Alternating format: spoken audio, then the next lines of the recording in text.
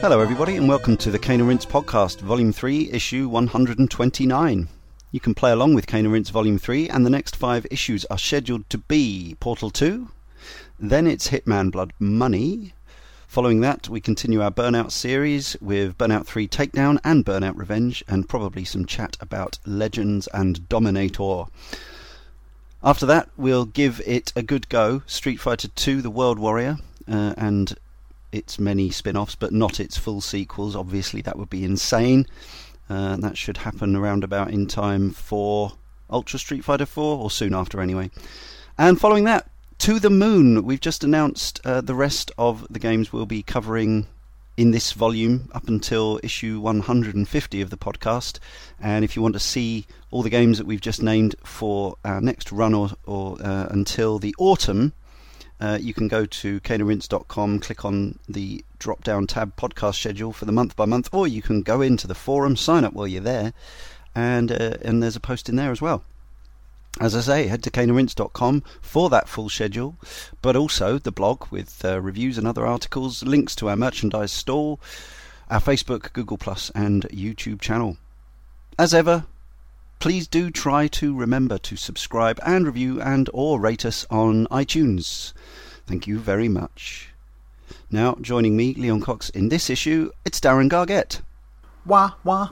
You've been on all the Mario shows, I think. Oh, yes. And once again, I'm afraid I've failed to give you a cute Mario-themed middle name. Sorry. And James Carter. Thank you, so nice.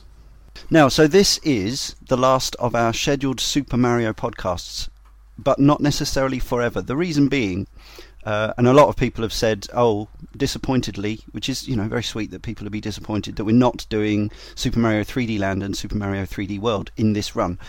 The reason being that I've decided, and I don't know whether Nintendo agree with this, but Super Mario Land is a kind of a separate series, and I see Super Mario 3D Land as being an extension of that.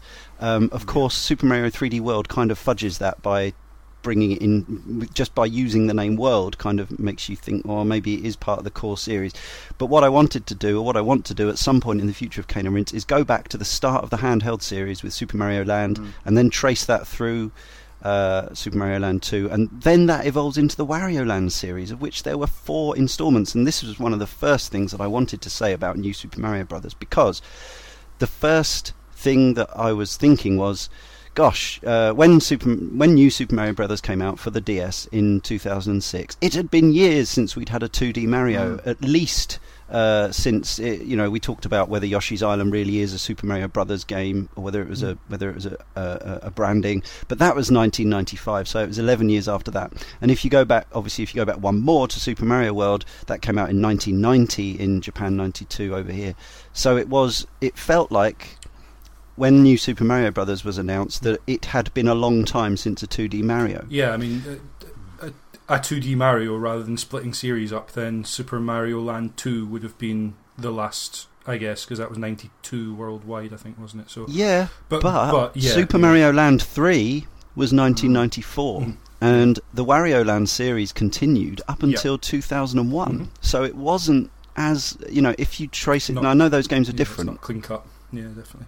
It's not clean cut. I don't know. We'll look when we cover those games one day. We'll look into how well they sold and how well they were reviewed. Now I know some of them are quite highly regarded, the Wario games, which is one of the reasons I'm interested to do them. But regardless, starting as we shall in this podcast with New Super Mario Brothers, I remember when it was announced, this sort of souped up return to some of the basics of 2D Marioing. It was exciting, and people were excited, as I recall. Yeah, I mean, using the name Super Mario Brothers is exciting enough, but slapping the word "new" at the front of it as well was something to get excited about. The promise, and the premise of playing Mario in 2D again was.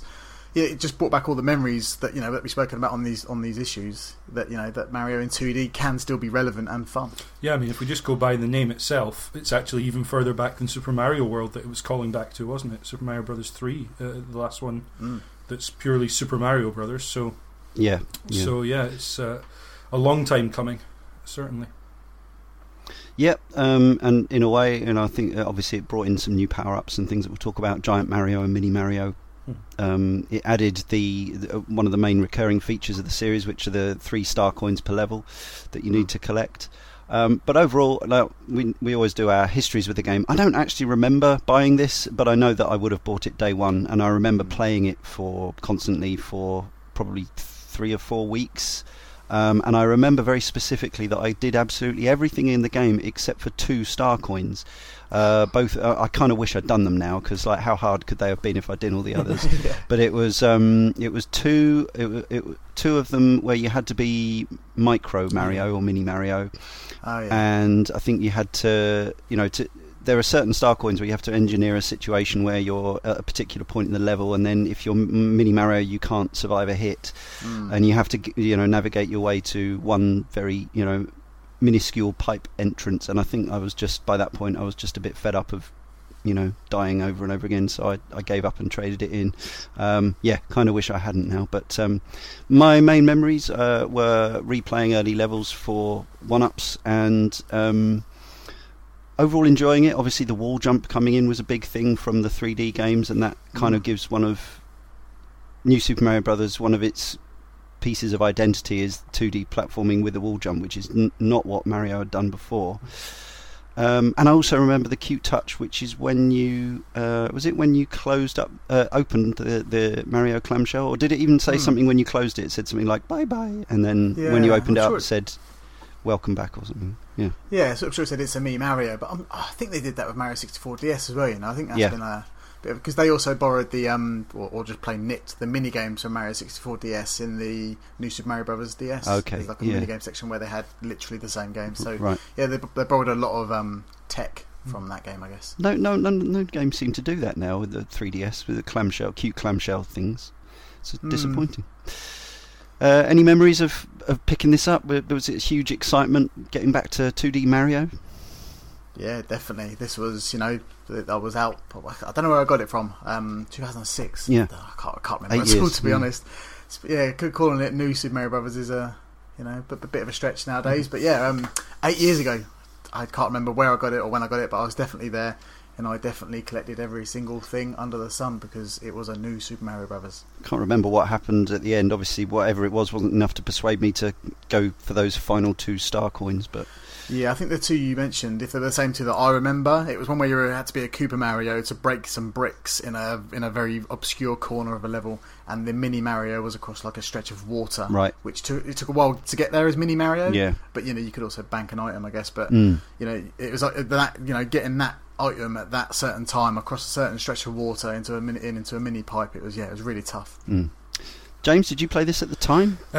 This came out towards the end of, but kind of in my sort of console hiatus when I wasn't really playing that many games. I still had consoles kicking around and played games, but it wasn't a conscious hobby of mine. It was just something I did occasionally to pass time. And I remember buying this and a DS actually a couple of times. I was going on holiday and wanted something to entertain me on the flight, so I picked up a DS, and New Super Mario Brothers and Mario Kart were kind of just the games you bought when you had a DS because they were just great games. It was kind of just common knowledge, I guess.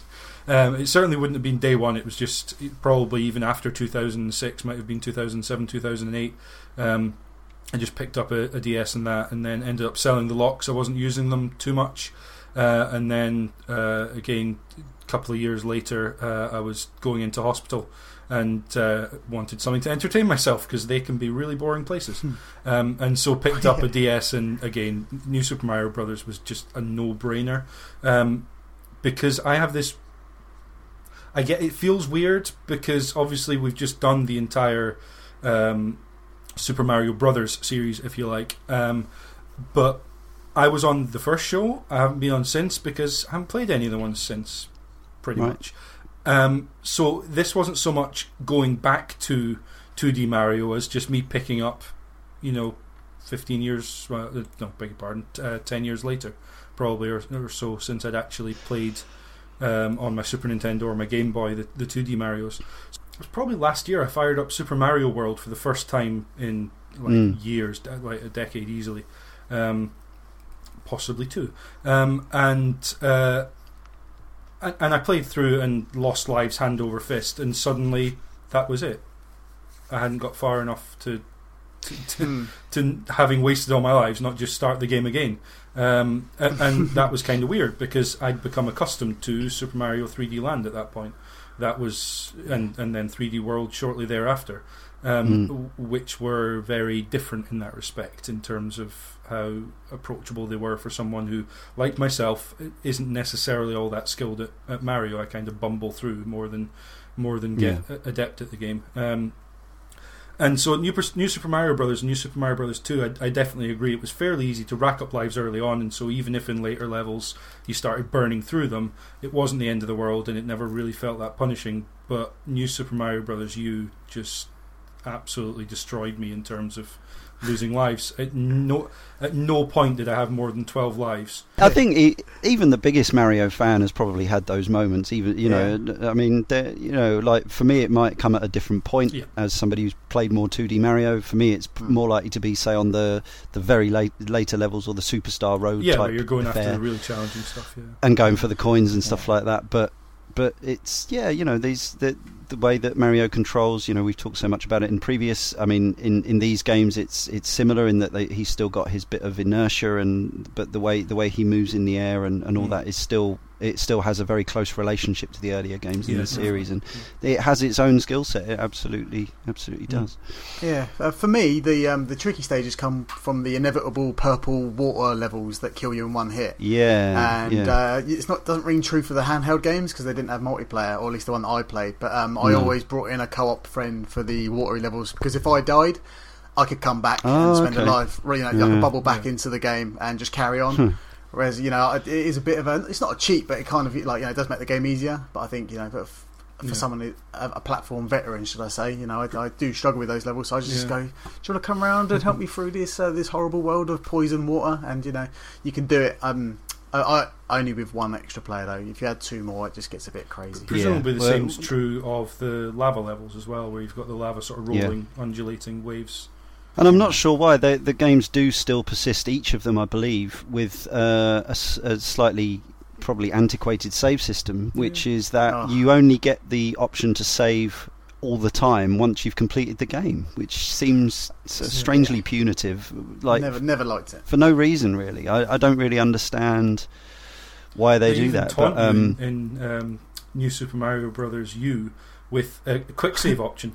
It's like, quick save, great. Yeah. Oh no, it's just save once, and so it literally is just a save state for the game. Isn't it? Yeah, exactly. Yeah. So it's just shutting the lid on your DS is all it is. But yeah, other than that, it's tower levels and castle levels. So yeah.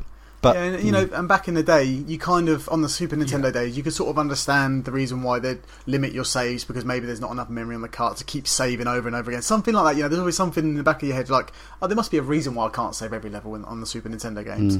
But now, in like 2013, 14 and stuff like that, why can't I save whenever I want? Like, I just don't understand why they've kept this archaic save system. Well, it's especially weird to reward the players who are obviously competent enough to finish the game with the ability to save all the time. If anything, it should be made harder, just as a challenge. Yeah, like suddenly you can't save at towers, or you can't save at towers or castles. Because, let's face it, earliest Mario games, you play through it. Well, you absolutely. play through it. Save what? No. Yeah, but I think the new Super Mario Brothers games were sort of like the first to champion the easier option mode, where you failed enough times, you had a little box that says, Luigi can run through this bit for you. I think that was New Super Mario Brothers Wii.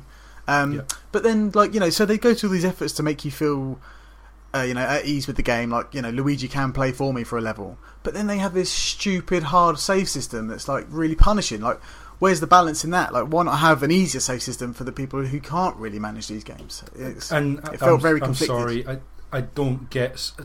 I understand if there's a particular spot in the game you find difficult. Okay, maybe you just say, I'm never going to get this, but I want to see the rest of the game. But how is the solution to someone not being able to complete a level or several levels to say, okay, you bought the game, you don't get to play it, watch Luigi do it? That's not playing a video game. I can go to YouTube and do that. It is a bit weird, but I imagine if I was like 4 years old, if I was really small, and into Mario, you could see the computer do it, and then you'd learn your lesson from there. But as an adult, you kind of think, no, I want to do it. You know what I mean? I want to play it. Yeah, it's but then that's Nintendo trying to appeal to the Super audience. Guide stuff. Yeah, it's a funny way. That's what it's called. Yeah, came in. Was Super Mario Brothers Wii the first game to have that in? I think so. Yeah, as well as the multiplayer. And obviously they've I think they've sort of addressed it a bit these days with, rather than doing that like in 3D World, you get a very, very powerful item rather than getting somebody to show you how to do it, things like that. But I thought we'd have a look before we introduce the next game in the series. We're gonna inevitably jump around a bit, listeners, so bear with us. But I want to talk about the credits, because the crew behind each new Super Mario Brothers game is slightly different to the last, which I think may be relevant. So the director on the original 2006 New Super Mario Brothers is Shigeyuki Asuke.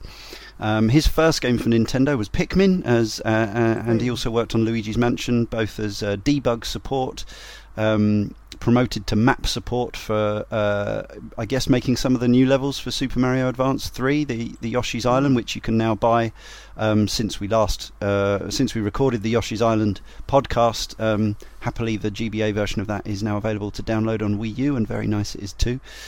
He was assistant director on Super Mario Sunshine, and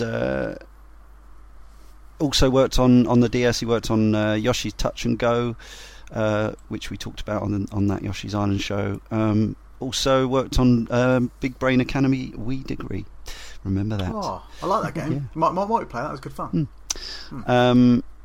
Went on to work on Skyward Sword, but yes, New Super Mario Brothers Wii, and this were his first games as director.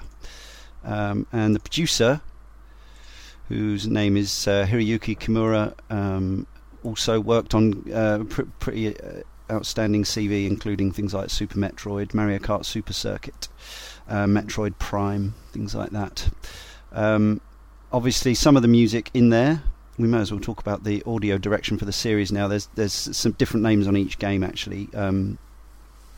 Koji Kondo his name is in there, obviously, because there are melodic callbacks, if nothing else, to the earlier games, some of the jingles and things like that. But also we have Hajime Wakai, who worked on Yoshi's Story, Star Fox 64, worked on some of the stage music for that, possibly all of the stage music for that, Pikmin 2, and Asuka Ota,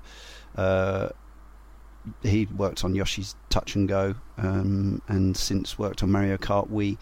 The music is the source of some, I don't know, controversies, pushing it too far, but overall I get the feeling, and this is my feeling, that I don't have the same affection for the audio in the new Super Mario Brothers games as I do for the non-new Super Mario Brothers games. It has a particular sound that I don't hate. There's some of the. It's not like I loathe it. I'm not wishing there was a music off option or anything like that.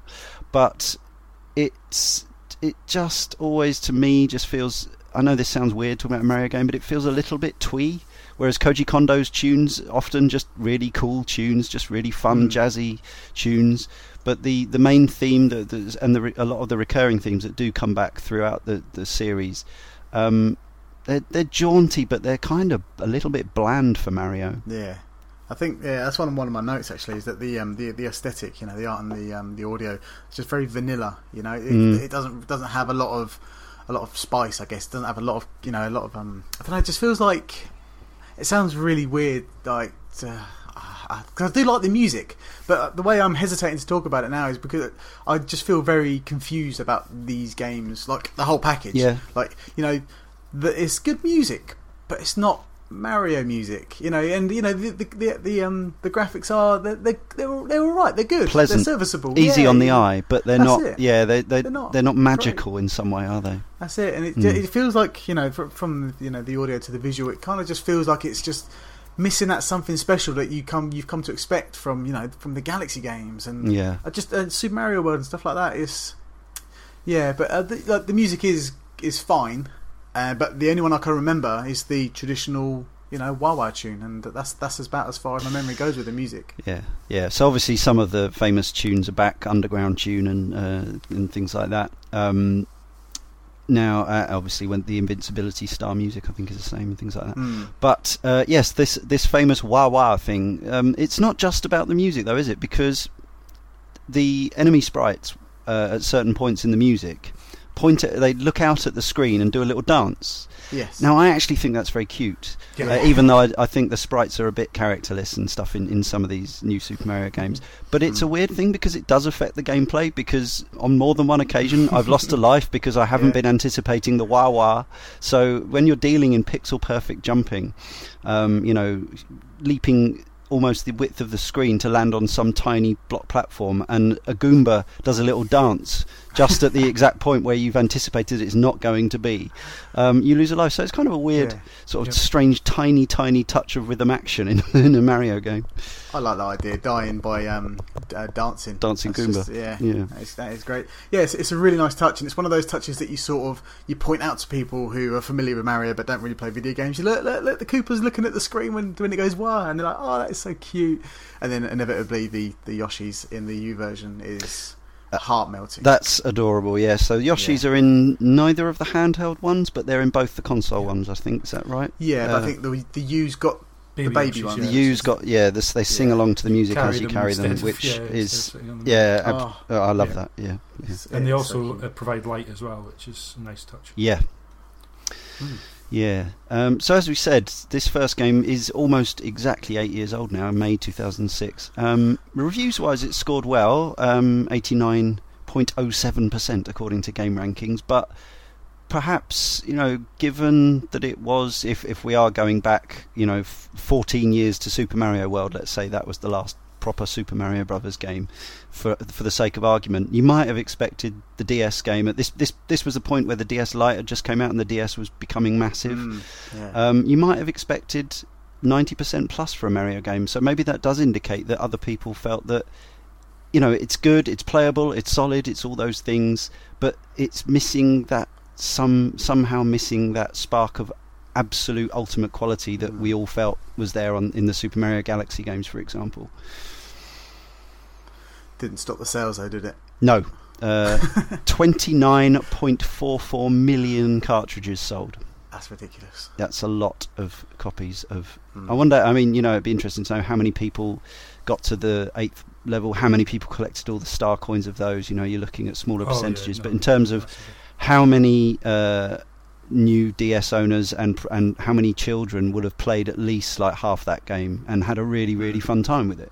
But millions of people. Our age is going to remember handheld Mario games, and so to see that, I think that's why New Super Mario Brothers DS, I'll call it to avoid confusion with the series. I think that's why I'm not going to say it gets a pass. It doesn't. It's a great game, but it's looked upon much more fondly perhaps than New Super Mario Bros. 2, despite the fact it's doing very similar things, because it had been so long since a game like this that was trying to be a throwback to early Marios had been around. So the fact that it maybe didn't have the ingenuity of the 3D Mario games, Galaxy particularly being relevant because it came out shortly around the same time, the fact that it maybe didn't have the ingenuity and that spark of something that's really creative that the 3D series has continued to have, it gets away with that because of what it's doing that a lot of the other games don't necessarily have intentionally. They do just by virtue of being Mario games. I'm rambling, I'll get to my point, don't worry. Is that they are the point of New Super Mario Brothers is that nostalgia, it's that callback, it's giving you something you had as a child, or potentially even as a young adult, depending upon your age, obviously. It's giving you that maybe the 3D games have gone on to be something else and incorporated those things into something not even necessarily bigger, but just different. And this was just, it felt quite stripped down in terms of in that respect. And so that's, I think, maybe why it was so successful, despite not having some of the magic. And I agree, the characters they're cute, they're fine, but it doesn't immediately grab you as an interesting and astonishing looking game or anything. So Yeah, just reading now, actually, researching on the fly, that Koji Kondo did actually compose the main overworld theme for the new Super Mario Brothers game, so that is his joint.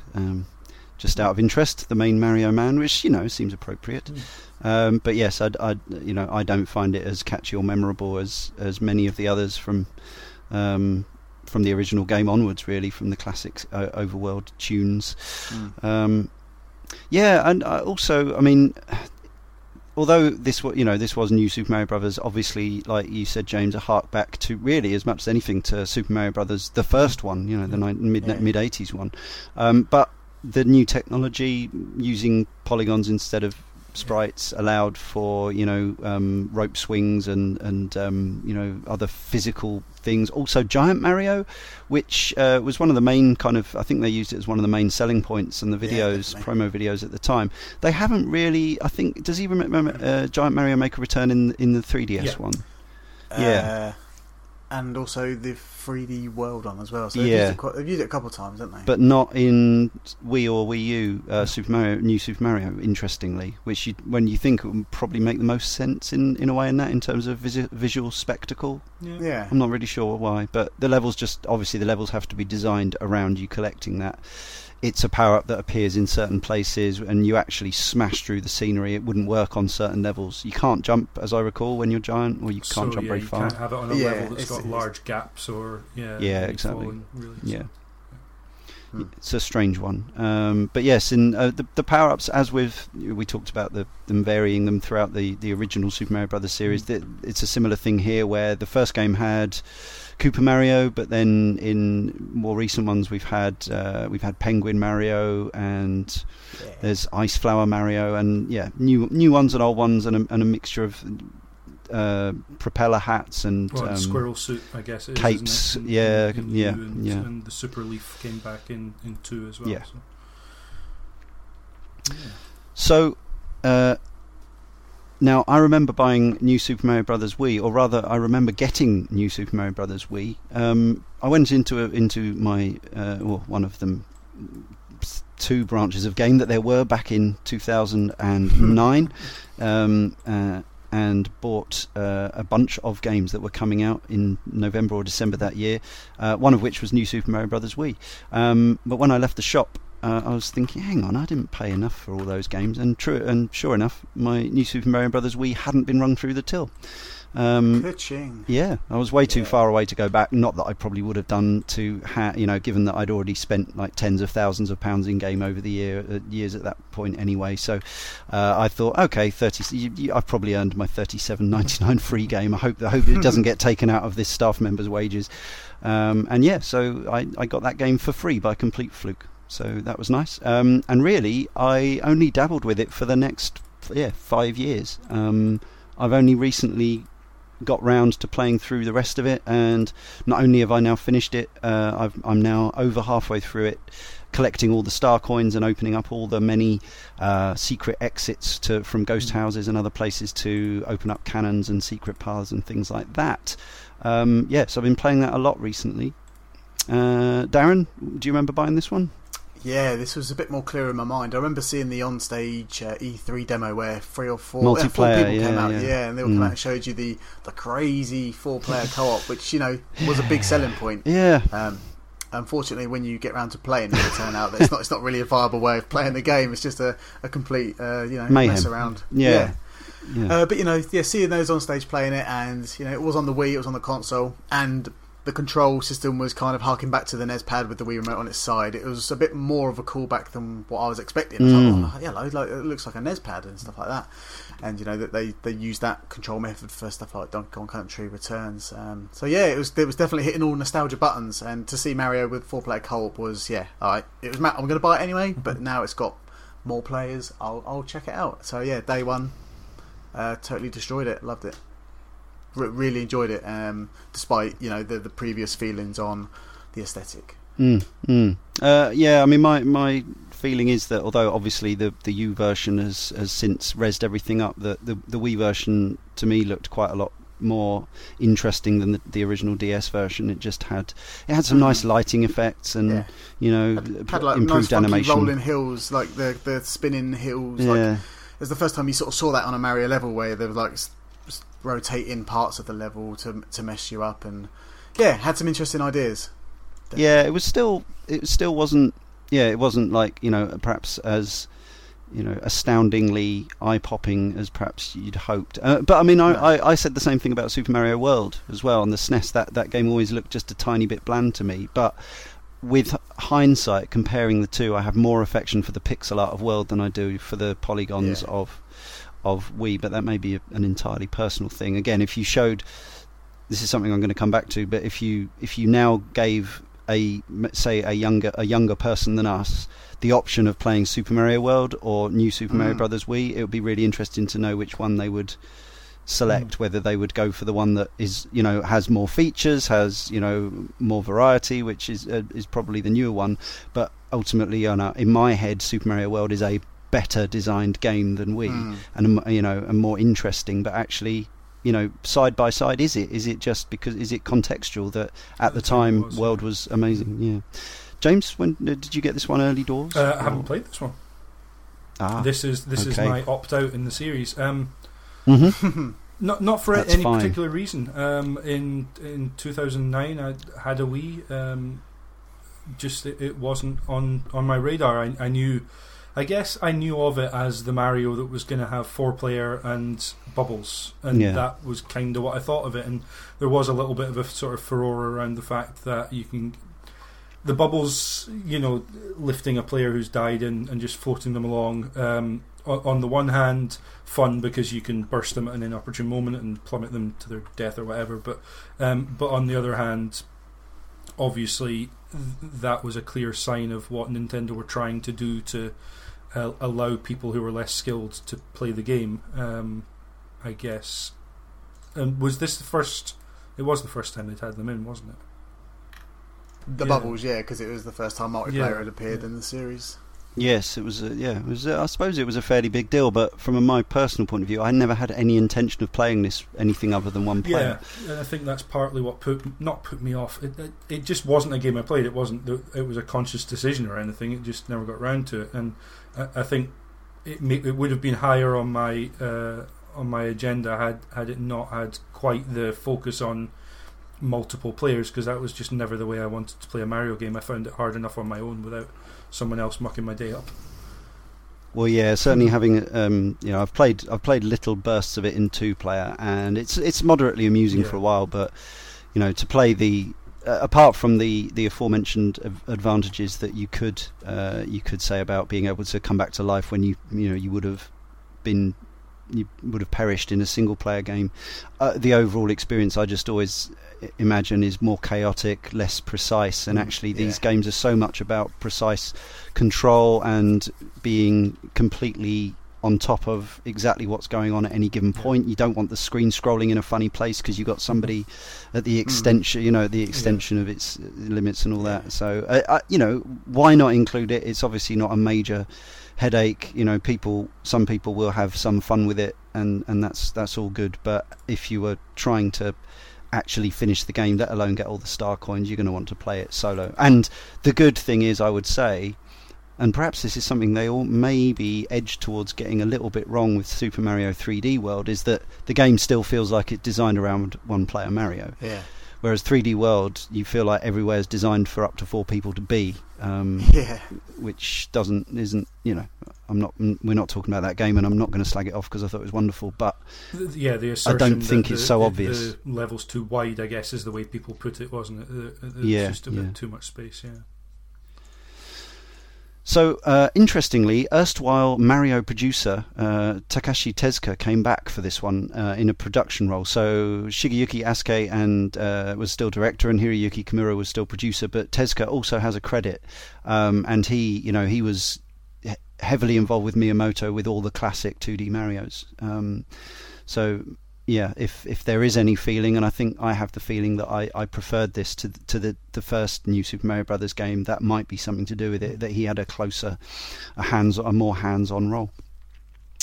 Obviously you've got some of the themes already in there, but music-wise, Kenta Nagata came in. He was the composer of Mario Kart 64 and Pokemon Stadium and things like that. Animal Crossing as well he worked on.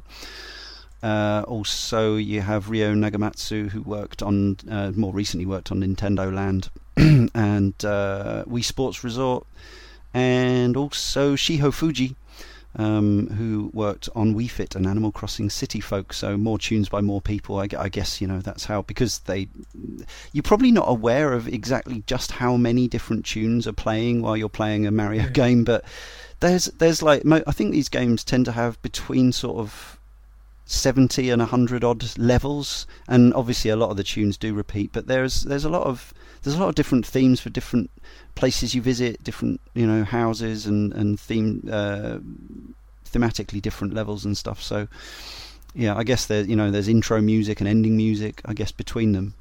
You need all these different composers. So yeah, this was for Christmas 2009, getting on for 5 years ago now. Reviews wise, it reviewed only ever so slightly lower than the DS game, with 88.18% average according to Game Rankings. And sales wise, it did almost as well as the DS version. Again, this was probably about Wii peak before it started to tail off.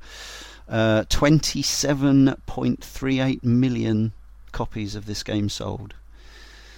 So New Super Mario Brothers at this point had sold something like 56 million copies from 2 games. That is pretty amazing.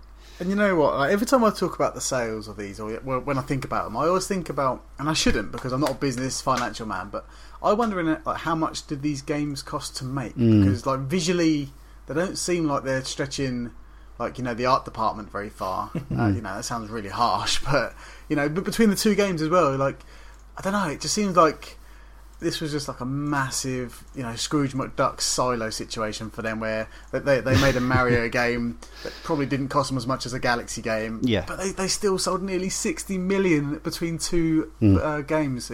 It blows my mind. And and this is a bit of a side bit, but when I realised that Mario Kart Wii had sold 78 million or something stupid, I was just like, this is... Let's just blow my mind. It's going to be really interesting to see how many, the reviews, as at the time of recording, the reviews for the new Mario Kart 8 are out, and they are way, way higher than any of the reviews for Mario Kart Wii.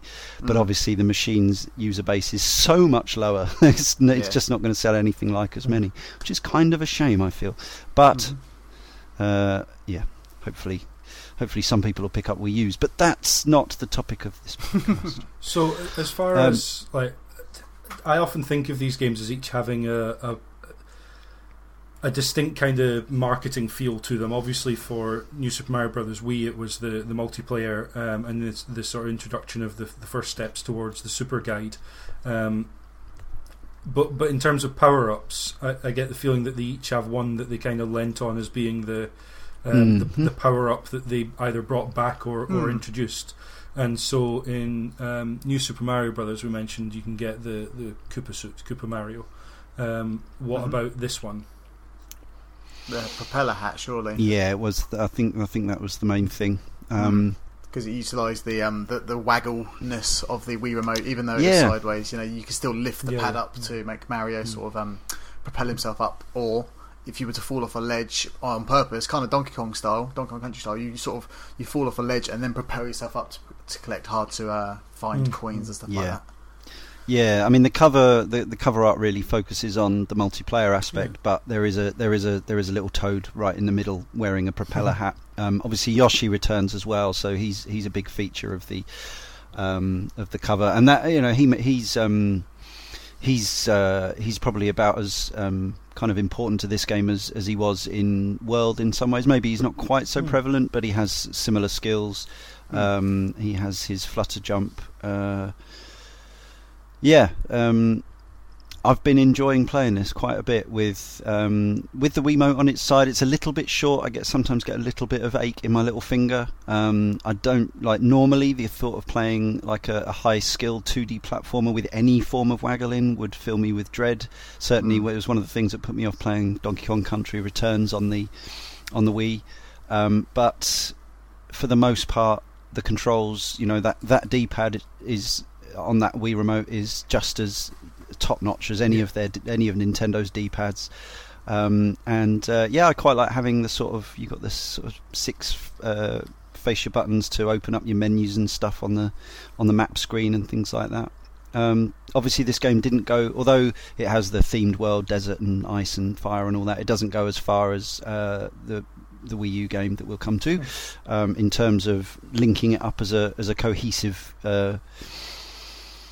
contiguous world. It's more in the style of new DS, which kind of takes its cue, I guess, from Super Mario Brothers 3, which is it was the first game that had the kind of top-down map.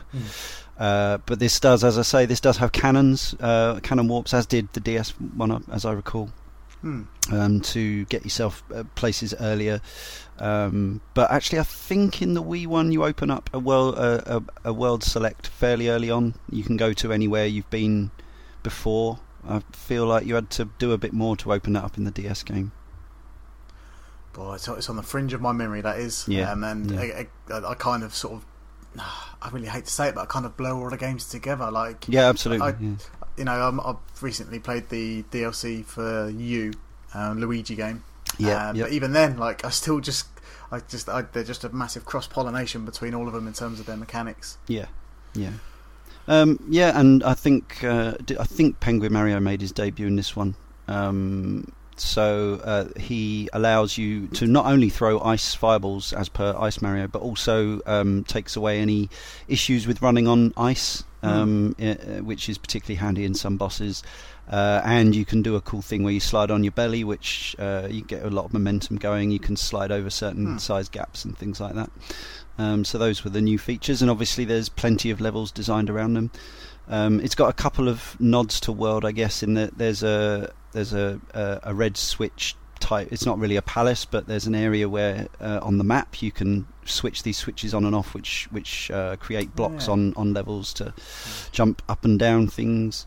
I mean, that's the thing. Like, playing this now and playing the Wii U version back to back, there's a lot of Marioing to be done in these games. There's a lot of really tightly, thoughtfully designed Mario levels to be played.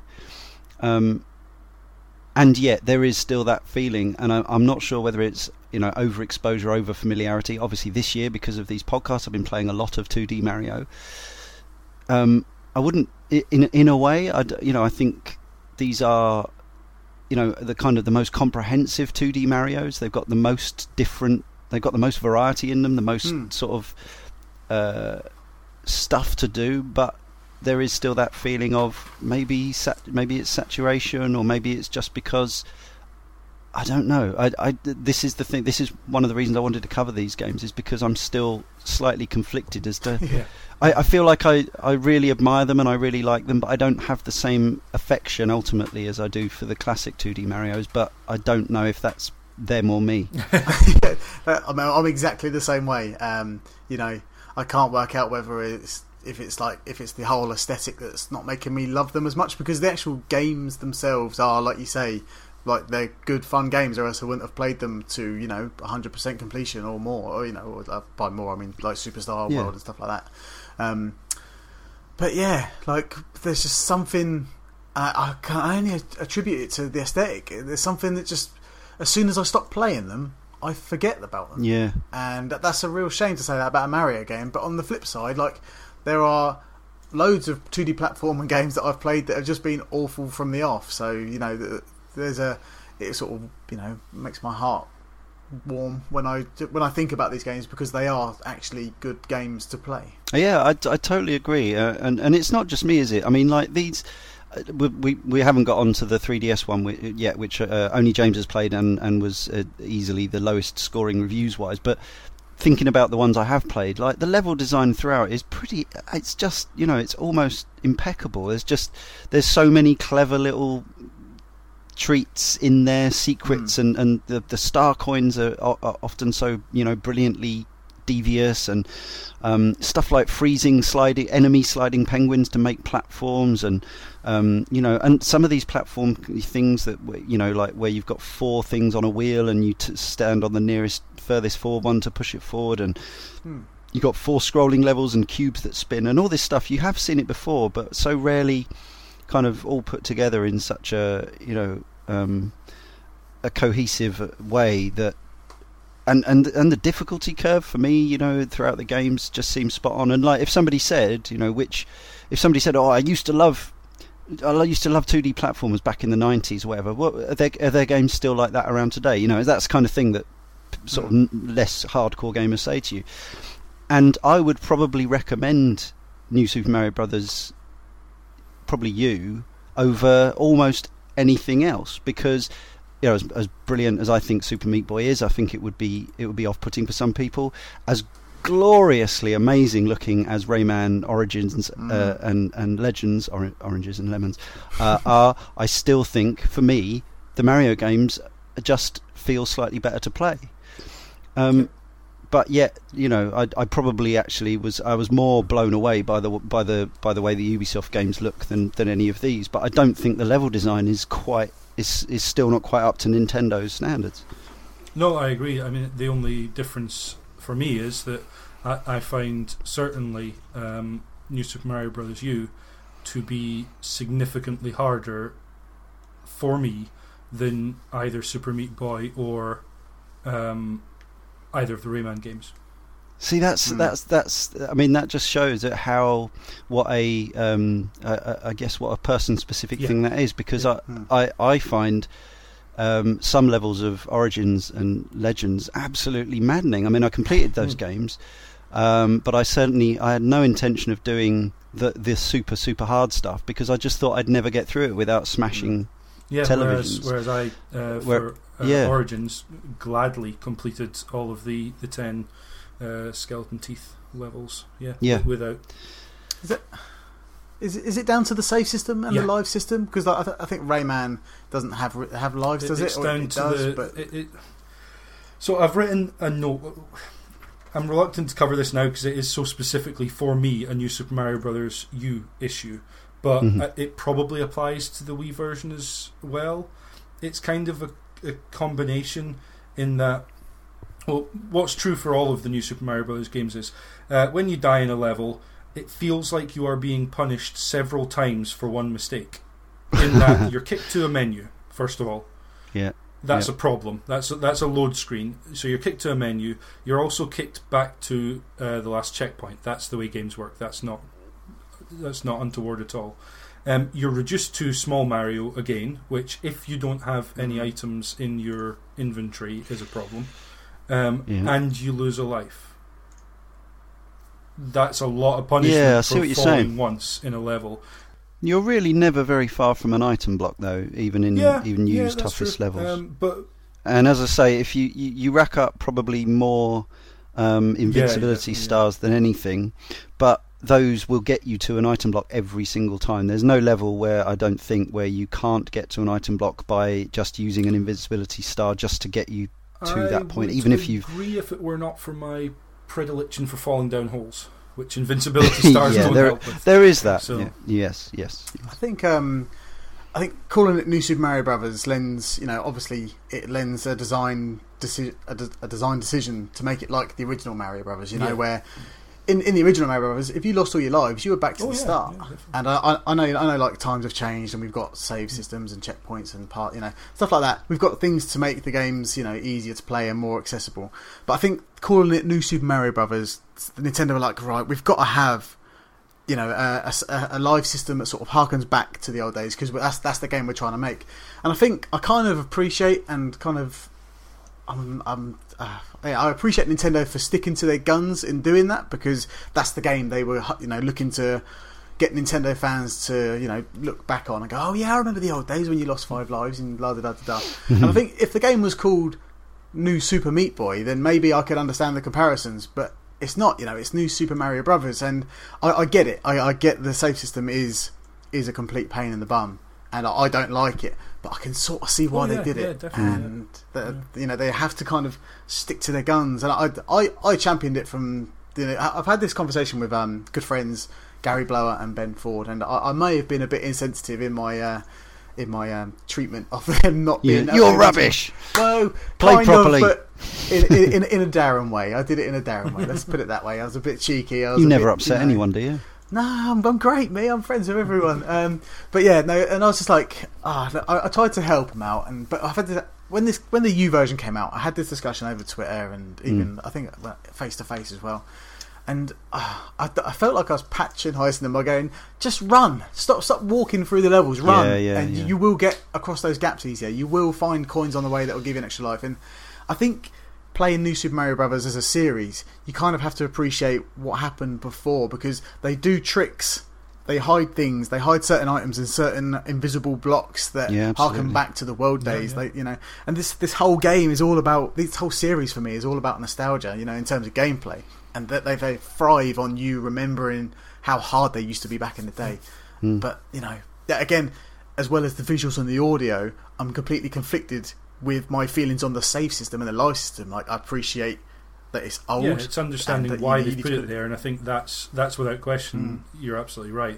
They've made the game this way to hark back to the 2D games, and it does that absolutely without being arguably as punishing overall. It's just, as I say, I felt like every time I made a mistake, I was being slapped 3 times. Once for once for the mistake, and twice just because it hated me. And other games that are arguably more difficult, as Leon said, or certainly some people would find more difficult, feel less punishing, and that's an odd thing for me to feel from a Nintendo game, because Nintendo makes some of the hardest games going. Historically, they always have done, but they still, especially with the Wii, and these games came out during the Wii era, they wanted to portray, and did portray, I think, a family-friendly, fun atmosphere. And a night like I had 2 nights ago was as far from... I cannot imagine a child playing that game. I can't imagine a child playing that game. I can't. The 2 key things are, I think one thing is people really, I'm not saying that this is a kind of, an overt, obvious, pride thing, but I think people on some level find it difficult to have their ass repeatedly kicked by a game which is, supposedly cutesy and for fun for all the family kind of thing. But also, I think these games don't necessarily sit that well with that many hardcore gamers, cane and rinse type people who play everything, because I've found that while I've, over the last few months, while I've been sitting down and playing 2D Mario again, not at the exclusion of everything else, but regularly and a lot, I've got so much better again. Now, I'm nearly 42, and yet my Mario skills are probably as good as they've ever been, even when I was first playing the series in the 80s and 90s. Just learning not only the feel of the control of Mario, which is, or Luigi, which is absolutely vital and so specific to the Mario games. Rayman doesn't feel anything like it. No other 2D platformer does, other than direct clones like Giana Sisters or whatever. And even they aren't quite the same. But also understanding the philosophy of the level design, where there are we talked about this on the World and Yoshi's Island show. There are clues everywhere as to where there are invisible things, as to where there are secret lives, as to where there are star coins, and also, as Darren says, keeping up your momentum is absolutely crucial. Tiptoeing through levels. Mario is not designed to go slow. There are lots of jumps that, if you stand there waiting for ghosts or whatever to cheap cheeps to head your way, you will die. You have to. These levels are designed around movement, which it's always the sort of irony, because everyone thought that Sonic kind of came along and did that full-blown momentum thing, but actually the philosophy there is, while it is also about keeping moving, ultimately the way it plays out is very different. Mainly because as Mario, you're not invincible when you're going really fast. But what I've found is, particularly with the Star Coin challenges, it was just kind of like a whole other game, really. In that you can just play through these games, play through 8 worlds, defeat Bowser, get Princess back, whatever. That's pretty much the story of all these games, I think. And that's a lot of fun. But actually going back through each level again, we talked about playing the levels in Super Mario 64 over and over and becoming really familiar with them. Having or wanting to go back and collect each star coin. Now, thankfully, you don't have to get them all in one sitting, which would be a lot more like the red coins in Yoshi's Island. That would be really mean. So you can go back in, get one, and then and just think, right, okay, I've got that one. That was tough. I'll get to the end and whatever. Yeah. Or you can go back and try and get them all. And there's the star coins. There's different kinds. There's ones that are in plain sight, but that are relatively challenging to actually get to. There are ones that are a puzzle where you might have to. There's so many different mini puzzles of these. Like there was one I was playing yesterday where you have to.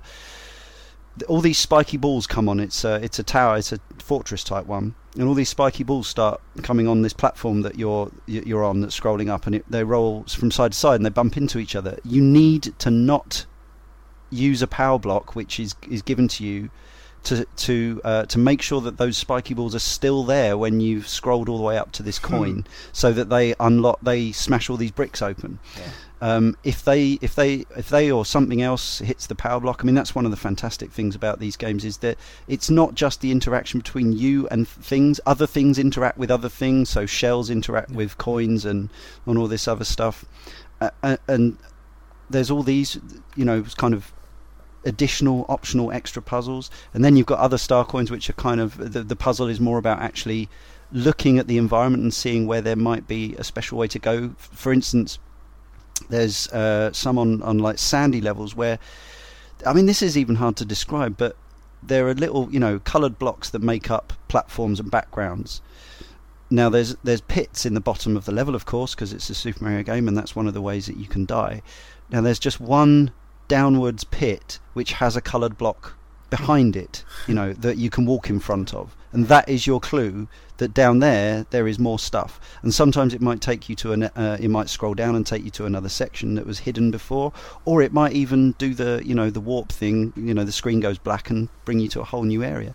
And all that stuff, there's so much thought and planning goes into all that stuff that is hugely admirable and impressive, and it really does hark back to the discovering the mystery and wonder of the going across the top of the screen in the first Super Mario Brothers, or the Switch palaces in World. And while I agree with what you're saying, Darren, that these games probably in terms of their creation budget, development budget, it can't be anything like, say, the Galaxy games, but I reckon making sure these levels are to their specification of that standard probably takes a heck of a lot of designing, especially when they've made literally hundreds of them before and they're still having to come up with new variations. Yeah, no, definitely. It's the little things, looking for a room where it's not quite symmetrical. Well, there's something going on, or there's just a little one single block cut away, and that's all the hint you get that actually there's a hidden passage there that you're not going to find unless you just try and walk into it. Absolutely. Or knowing that next to almost every, I think, boss door, there's an invisible power-up block. There just is. Go past it, hit the wall, and there's an invisible power block. It's just one of those things. You just get used to the language of Mario games, and certainly I agree with you. I'm better at Mario games now than I was when I was younger, and I haven't played as much of them as you have, and that's probably part of the reason that I probably found these games more difficult than many people would. I agree with absolutely all of that, and it's the cutesy nature of it definitely does make one feel like it should be easier. And I think also, to be fair, for me, certainly you and 2, I am playing after having played 3D Land and 3D World. Those are significantly easier games to complete. I think so, just to the credits. I don't know about what goes beyond beating Bowser, because that's where I play to. I just do. It just seems with those games, I was able to get more of the star coins as I went through, and I was able to get through the game easier, but I was aware that there was going to be a greater challenge if I wanted to collect all of the stuff to get all of the flagpole, golden flagpole, is it called, where you hit the top of the flagpole, etc. I was aware the challenge was there if I wanted it or if I felt I was up to it. Whereas with these games, to a certain extent, I think the challenge is there just to complete, which is exactly what 2D Mario was about. The challenge was to complete it. Finding the hidden stuff, etc., that was for people who knew the game inside out and then found the hidden passages and I guess the warps back in old 2D Mario, etc. But well, it's hugely rewarding though, and as I say, there is a whole new relationship you have with the game if you go beyond the basic completion. In the same way as completing Super Mario 64 with 120 stars is much more deeply satisfying than doing it with 70. That, I'm speaking as somebody, I haven't got all the star coins in all of the games. I gave up on DS. I'm halfway through Wii, and I'm probably about a quarter of the way through U, so I haven't done it all yet.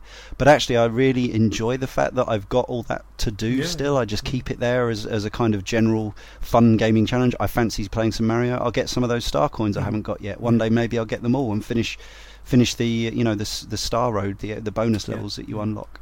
Yeah. So fast forward, there was a gap of a few years until 2012. 2012. Yes, summer 2012. So almost 3 years. And New Super Mario Bros. 2. So this is still Nintendo EAD Group number 4, as all the others, but there is a new director. His name is Yusuke Amano, and it's struggled to find full credits for him, but I know that he worked on Animal Crossing Wild World on the Wii, the least fancied Animal Crossing game, but he did work on The Legend of Zelda Four Swords Adventures on the GameCube, which was a lovely thing. Yes. Tezuka stayed on as producer with Kimura. Kenta Nagata stayed on as composer, but this game, and I remember this is the reason that neither Darren nor I have played this game, I suspect, is that there was a general sense that this just wasn't nearly up to the standard of the others. The review scores plummeted by an average of 10%, still not a disastrous 78.4%. But overall, listening to gaming podcasts at the time, the people who did pick it up because either they bought it because they're video game fans who buy everything, or it was podcasts like Giant Bomb where they get sent everything, were really quite scathing of this one.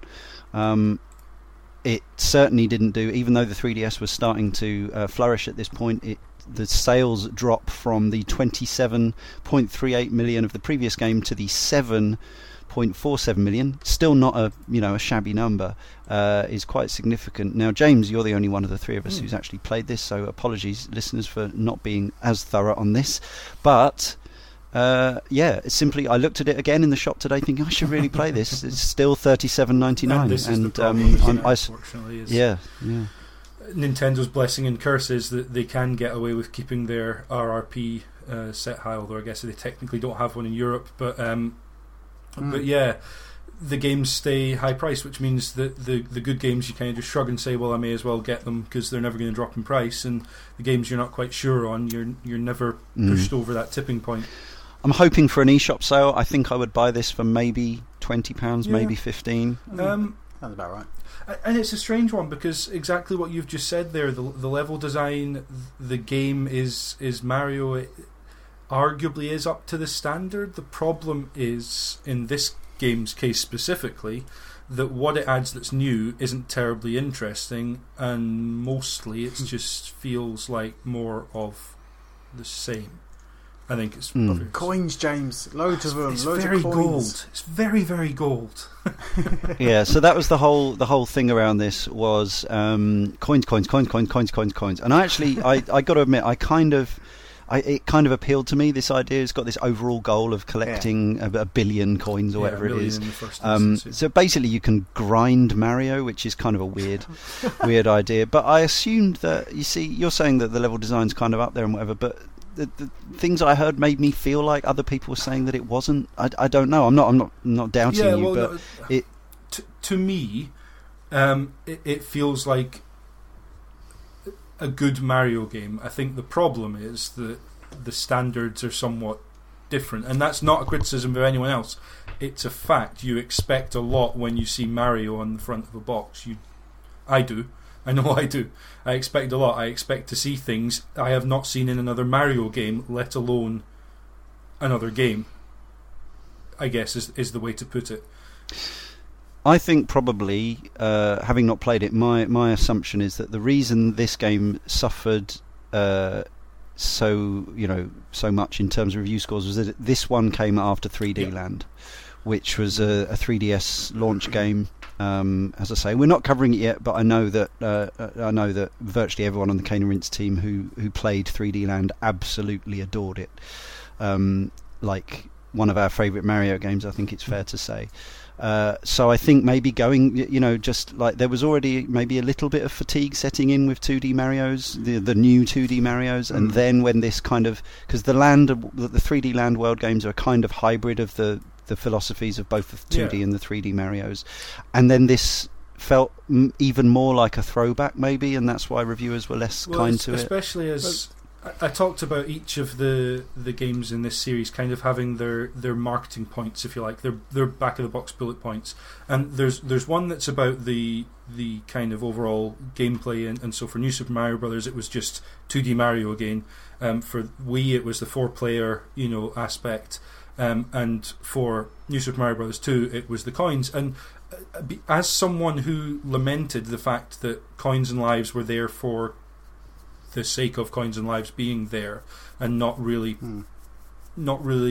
nothing interesting done with them aside from obviously 100 coins, extra life, and lives to hark back to this kind of old way of the old school Mario mechanics. So this time around they did something interesting with the coins, and in terms of power-ups, again, part of the problem was each one kind of felt like it had its front of the box power-up that it was going to say, this is what we're doing slightly differently this time. In this case it was the Super Leaf, which had kind of just had its day in Mario 3D Land, because that was the big thing about that game. So from that that point of view, you're exactly right, it did feel like, well, we've just had 3D Land, what are you doing that's different? Coins. And when you come to that kind of overarching game philosophy for New Super Mario Bros. 2, you have a counter on the screen the entire game that indicates to you need to earn 1 million coins. There are a lot more coins in each level, and there are ways of getting more, but they still rack up pretty slowly, and it starts to feel a little bit like Nintendo were trying to do what Facebook games and portable games did, in terms of you've got to get the next level, you got to collect and collect and collect, and maybe they're doing some massive commentary on the world economy, I don't know. It seemed to me like it was not really going anywhere. I mean, there are a couple of power-ups that are fun. You get the golden block head, which comes back in 3D Worlds. I can't remember if that was in 3D Land, but you pop that on your head, you run around and you spout out coins. The faster you go, the more coins. Yeah, that's fun. It's pleasing. In 3D World, I think. It just is. And the gold flowers in there, where if you shoot an enemy, it bursts into coins. It's just showers of coins everywhere. That does look like it would please me. There's that level in 3D World, the golden train. That's that looks good. And that really makes me. That does give me a little gold semi. And I think that's the problem. Is it all looks so aesthetically so incredibly pleasing. Like that part of me that I've talked about in the Borderlands show we talked about, I think, Leon, that wants to hear that ding as I level up, that wants to chase the sort of checklist gaming, if you like. I want to see just coins everywhere and me collecting them all. The problem is that I finished the 6 worlds, so a shorter number of worlds to get to the end. With I think it was 22,000 coins. I need 1 million, short, then. And I don't think I was lax in picking up as many coins as I could. So when we're talking grinding Mario, we're talking grinding Mario. Coin rush mode I didn't try, because coin rush mode is introduced where you're given 3 random. They're not full levels from the game. They're kind of slightly altered levels from the game. You're given 3 of those randomly selected, and you complete them, and you street pass with other players, and your scores compared to theirs, and you get onto leaderboards and that kind of thing. I didn't do any of that because I don't street pass with people, and I don't know how many levels they select from, but if it is one for every level in the game, there are 80 levels in the sort of main game. In theory, that gives 492,960 different combinations of 3 levels you could have, if they treat the order as significant, or 82,160 if it can be in any order. That doesn't give you a very high chance of finding someone who's played the same 3 levels you have, even if you are living in London and passing people all the time.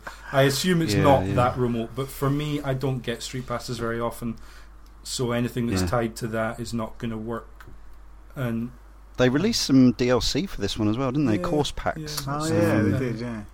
Different course packs. Didn't pull any of those down either.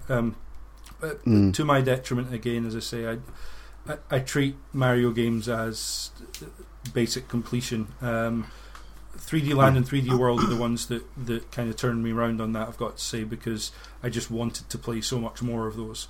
They were just incredibly inviting to me. So, and I don't think anyone who's played them would.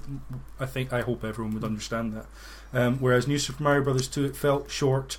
It felt like it wasn't doing much different to the original New Super Mario Brothers, which, when we're now 6 years on, a whole new console with a lot extra power, even the 3D, what it does, instead of separating the foreground and background physically, it blurs the background, which makes the foreground really stand out, but it doesn't look terribly interesting as a 3D game.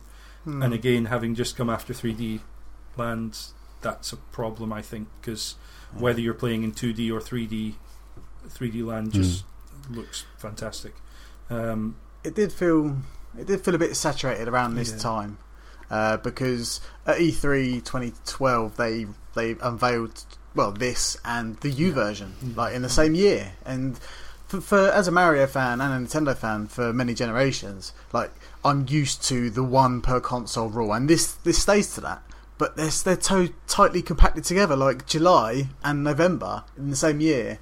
I knew I was going to get a Wii U on launch, so I kind of waited for the U version. I didn't want to, tire myself out on the series before the new shiny console version came out. And it just seems like, I don't know, like it kind of, the game's all about collecting coins, and I kind of feel like Nintendo were doing the same in releasing a new Super Mario Brothers. They were just trying to grab some money while they can. It was just like, here's another Mario, okay, it's got coins in it.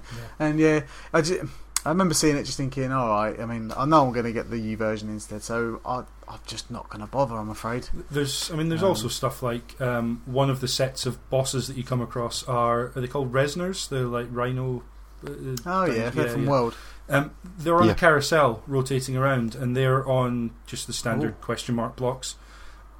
They're back. You just run up and jump up and hit them, and they're not a bot, and they go all the way through the game. You fight these several times with different numbers of Resners. They start firing fireballs at you, but they're so easy, aren't they? You expect something to happen, anything. So I guess that's that's again another throwback to the old. Even though it's not a brothers game, the world's the world bosses, but that's a throwback to the Super Mario World, and it's just like, okay, you can throw back to that, but do something interesting with it. Try and make it a bit more interesting. But they're called Resners, so they get a pass. Yeah, I mean, the bosses throughout are generally hark back to the classic games, the 3 hits on the head, and I still enjoy bopping the Koopa gang, whatever. They tend to be cutely animated. They have a funny laugh, or Bowser Jr. does anyway. Iggy and all that lot. They each have a different single screen thing, and there's usually they've got a very short pattern that you can learn very quickly, and all slightly different one. As long as you're Super Mario, you can pretty much do them first time. Yeah, I think that's fair. So I think that's the way I felt about this, and I assume how other people felt about it was, played the game, but from about halfway through I was just waiting for something to happen, and it never quite did. So it's got all that pleasing stuff that's added, and it's got it in spades, because it's doing what Mario games do, but particularly where the coins are concerned, more of it. But even like the final boss fight, or the lead up to the boss fight, you're running along the level, but you've got the Kids Koopa gang in their kind of ship, flying ship in the background, every so often shining a light on you, and if they do, they turn you to stone, so you have to hide behind the walls. And again, that seemed like it should be interesting, but you think, well, that you've seen that in other games, and that's not what I expect from Mario. I expect to see something that I think, wow, I've not seen that before, not even in the Mario game, but that felt very much like the Arkham Asylum Scarecrow levels, because that's what it was. And there's more momentum to it, but it's a stop-start momentum, because you always have to get to the next safe zone and stay there. And the final boss, you're climbing up platforms, and Bowser's looking left, right, or straight ahead, and that tells you where he's going to slam his fist, so you're just dodging it.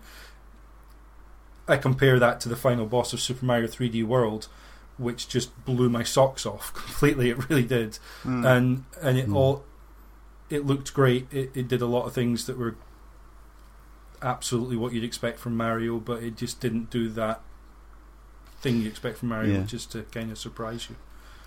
Actually, the final boss of the Wii version is perhaps the most ambitious of the new Super Mario bosses. The boss of U is a big Bowser, but it's just like a single screen affair, whereas the boss of the Wii version is a kind of you have a Bowser actually chasing you across a level from left to right, a giant Bowser. Oh, one of the four scrolling levels.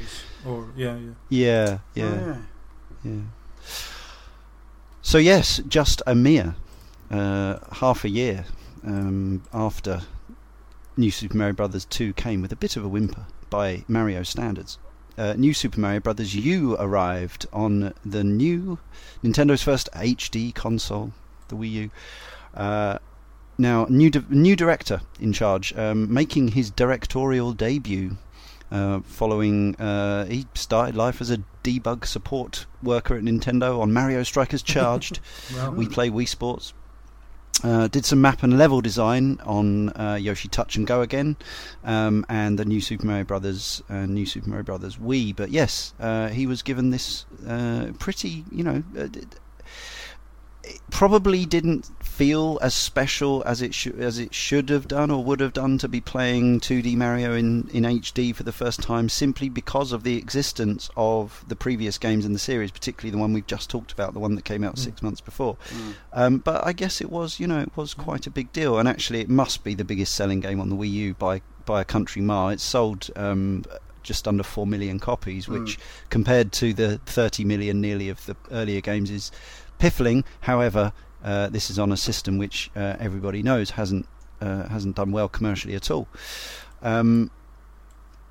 So my history with this one was I didn't get it with my Wii U, but I got my Wii U just before Christmas that year, and on Christmas Day itself I thought, yeah, I'm going to buy it. So I downloaded it for the full $49.99 on Christmas Day via the eShop. No regrets though, and it was really, really nice at the time. Now the Miiverse was obviously a new thing, and the Miiverse is still feels like a complete oasis of joy on the of all the internet communities in the world, because I realise it's mainly probably because it's highly moderated, but it's a happy place full of positive people, and there was this real sense of people all playing this game at the same time, and it was the first time I've ever had that sense of like Mario community, because I'd always played the other games or pretty much in isolation, or often long after they'd originally been launched. So it was nice to be it felt like I was sharing this Mario experience without having the horror of the multiplayer, which is of course still an option in this if you've got Wiimotes as well as your gamepad. But so it was actually one of the first games I reviewed professionally. It was my own copy though, because we weren't getting review copies at that point because the site wasn't live.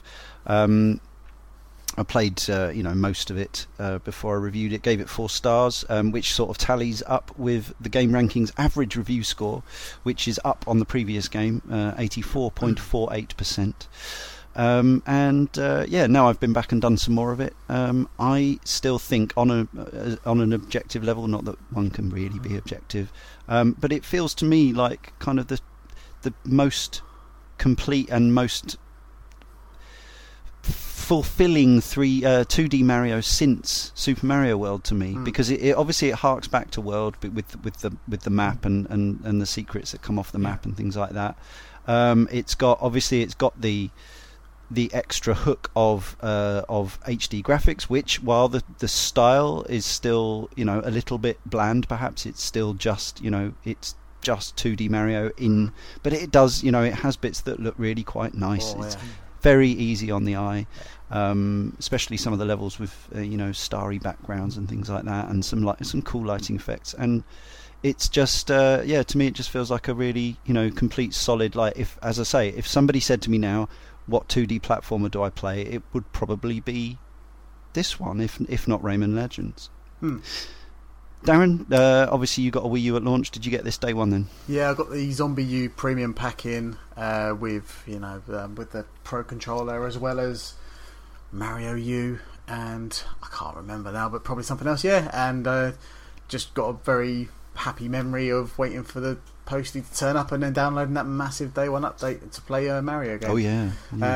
But yeah. You're talking about the Miiverse being like a very nice communal place, and it's all happy, friendly playground. I also like the fact that people were helping each other out. Like when they'd beaten a level, it was kind of like they drew little pictures like you might want to go down here, and I tried to join in, but my Rolf Harris skills are very lacking, and I couldn't. Which Rolf Harris skills? Allegedly drawing just drawing rather than playing a wobble board. But yeah. That wasn't what I was referring to. But okay. we were making no allegations.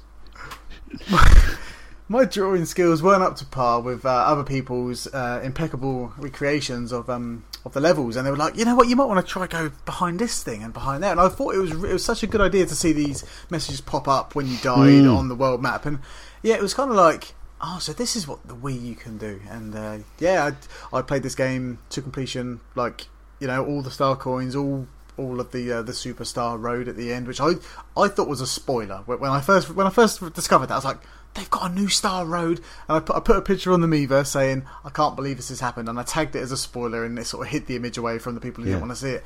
That's how excited I was to see that superstar road. Was like, well, there was one in the Wii version as well, of course. Yeah, but it was in a star, but the levels weren't designed at the star edges. It was kind of like a row of 4 and a row of 4, whereas in the Wii U version you went around the star itself, like the Super NES game, which is obviously why I'm so excited. It was more of a throwback to the SNES Star Road world than and it's only by the map design, something as simple as that. And I was like, whoa, they've actually gone and done it. And I think in the Wii one they call it World 9, whereas here they actually call it Superstar Road. So there was it's petty things, but those things are what it's all about, and it's all about memory and nostalgia. And I agree that this is the pinnacle of the series. But yeah, it's probably one of the most controversial, because like 50-50 down the line I've had conversations saying this game's great, I really thought the curve was brilliant, and then we've got James, Ben and Gary like saying this game's ridiculous, and it's it has to be said, when you do die, as I say, inevitably you lose lives in a 2D Mario, even if, like, I didn't find this game extraordinarily difficult to complete, but I died sometimes. And when you die, you get taken to a page of Miiverse quotes from people. Again, I assume they're moderated before they flash up in these areas, because this is Nintendo. But a lot of them just say, too hard, or dear Bowser, I hate you, and just 45 lives to get this, and all this stuff, and I'm just thinking, well, really, have you played Mario before? It's not. Anyway, so that rings true for the Luigi DLC as well. Like, and that game is designed to be harder, and I can understand the frustration, because even though the levels are 90 seconds or 90 Mario seconds long, that they are genuinely tougher. We'll talk about Luigi in a sec, but first let's find out about James. So you haven't managed to finish this in time, which is fine. No, I've completed World 5 and I'm making my way through 6 at the moment. Yeah. And as we've already kind of said, you had one particularly galling session, and since then you've made some more progress. But overall, you consider New Super Mario Bros. U like probably one of the toughest platform games you've ever played. It's tough to say, because the actual platforming itself, I get what you guys are saying. It's a Mario game. What do you expect? Is basically the way I talk to myself about this, as much as you guys would say that to anyone else. But I did have a session of sitting down and playing it that just absolutely drove me mad. And I think what it is, the first 2 worlds relatively straightforward. Yes, I was losing lives, but I was getting plenty, so it was fine. It balanced out. Nice peaks and troughs. Got through the first 2 worlds, no problem. And then you get a split in the path. You either go to why am I blanking on the underwater level and the frosted level? Sparkly thing and so it doesn't matter. and it literally comes down to, like, on the frosted level, you got big stars in the sky that are turning around. I fell off those so many times because it's very finely balanced as to which, at what part of the star you're on and exactly where it is in its turn, as to whether or not you're going to jump far enough to reach the next star. And to me, it needs a lot of micromanagement to get myself in the right place to jump. It's probably perfectly feasible to bounce your way across there, doing a triple jump and pirouetting at the end of it all, if you're Darren. Yeah. I just could not get it at all. I couldn't get the rhythm to it. I couldn't get the feel of it. So to me, Worlds 3 and 4, where they split like that, that was a spike that I just was not ready for based on how I'd done in the first 2 worlds. I agree. Like, bosses, took them out first time. Generally, maybe if I mucked up, I had to go at it again. But for whatever reason, Worlds 3 and 4 just stumped me for an entire evening, and that's that's frustrating. It honestly is. To that end, it's probably not the hardest platformer I've played. I completed the basic level of completion again, because that's my middle name, of Super Meat Boy, and the final level in that, which I haven't done, by the way. I ran at I don't know how many times. If someone told me it was 200, I would not be surprised. But obviously that's 200 in the space of an evening, because that's just how quick you get through that. So, so but you clearly weren't alone. And there's more visibility of it now. Like, I imagine when people were playing Super Mario World back in the early 90s, a lot of the vast majority of people probably who weren't as committed to it as the likes of me and Darren. Loads of people would have given up way before they even got to the basic completion. And as for the special levels, and this is not me saying, I'm a great games player, because I'd never suggest that. I've played a lot of Mario, and I can get through these games if I put the effort in and put the hours in. But sometimes, I pick up some games and I get super frustrated with them really hard, and I think, this is, is this worth it, and whatever. And as I say, based on those Miiverse posts, which is something we'd never had before with a Mario game, there were clearly a lot of people, and as you say, Darren, friends of the show, Gary Blower and Ben Ford, both found this game. I mean, Gary said he's never enjoyed a 2D Mario game, which separates him from anyone who's been on any of these podcasts. Which is obviously why he wouldn't have been. But it's they have a skill set, and like any other game, as much as they are, many of the games in the series have been some of the highest rated games of all time.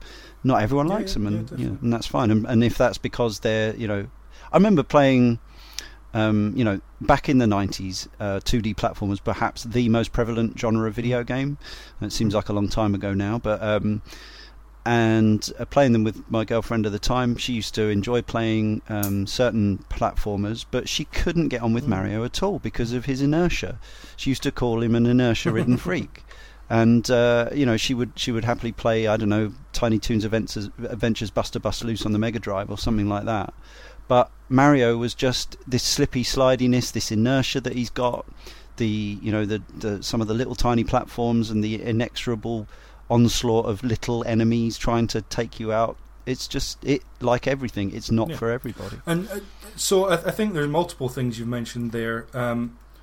First of all, I think for a game that harks back to 2D Mario, it's up against the fact that nowadays Mario games possibly aren't as, at their basic level, difficult as those were. These are trying to be to a certain extent. So for me, I'd say that in terms of my Mario skills, I'm better, but equally well, there is an argument to be made, I think, that 3D Land and 3D World have made me quote-unquote soft when it comes to that kind of thing. Now, that said, I've played through the entirety of both recent Rayman games, Origins to its entire completion, and Super Meat Boy as well. So it's not that the difficulty in and of itself is putting me off.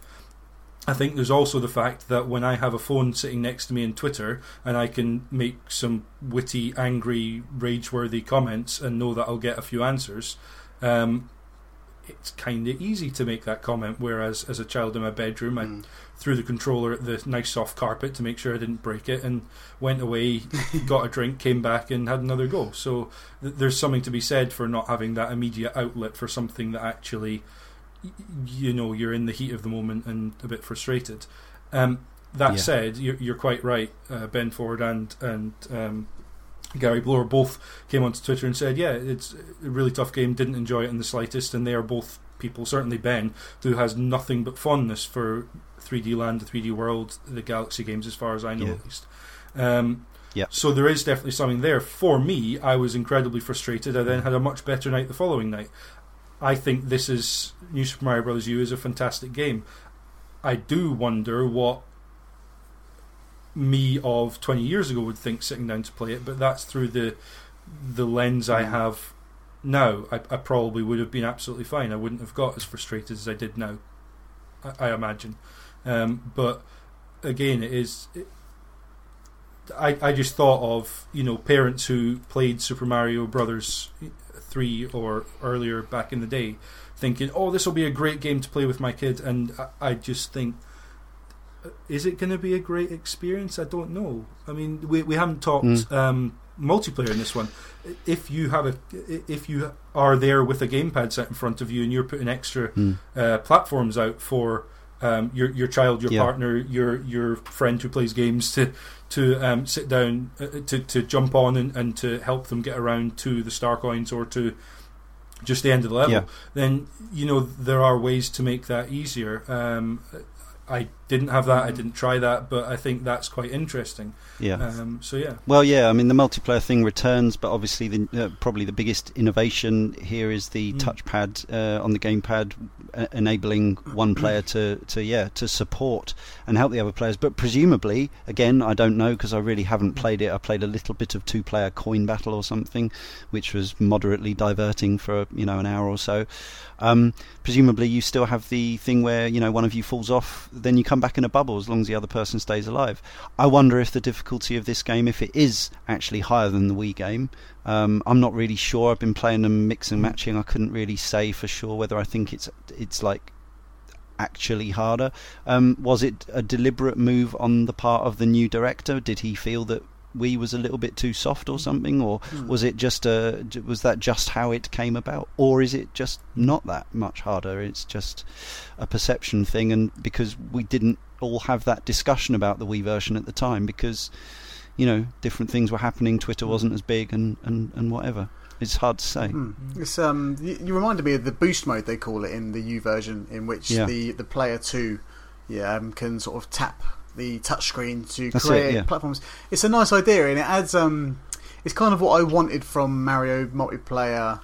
You know, like the idea of it works better than what I thought it would, but in the reverse orders, excuse me, but in actuality the actual 4-player cooperative works worse than I thought it would. So there's a weird switch around there. I didn't think putting blocks on the screen would work as well as it does, and but there's something really manic but controllable, mania about it, where it's like, well, I'm just going to fall off this ledge now, press it now, and then if you land on the platform when it has like a playing card symbol like spade, diamond, club, heart, you get it fills up a meter, and then when this meter's full, you get a star for free, which is quite a nice touch.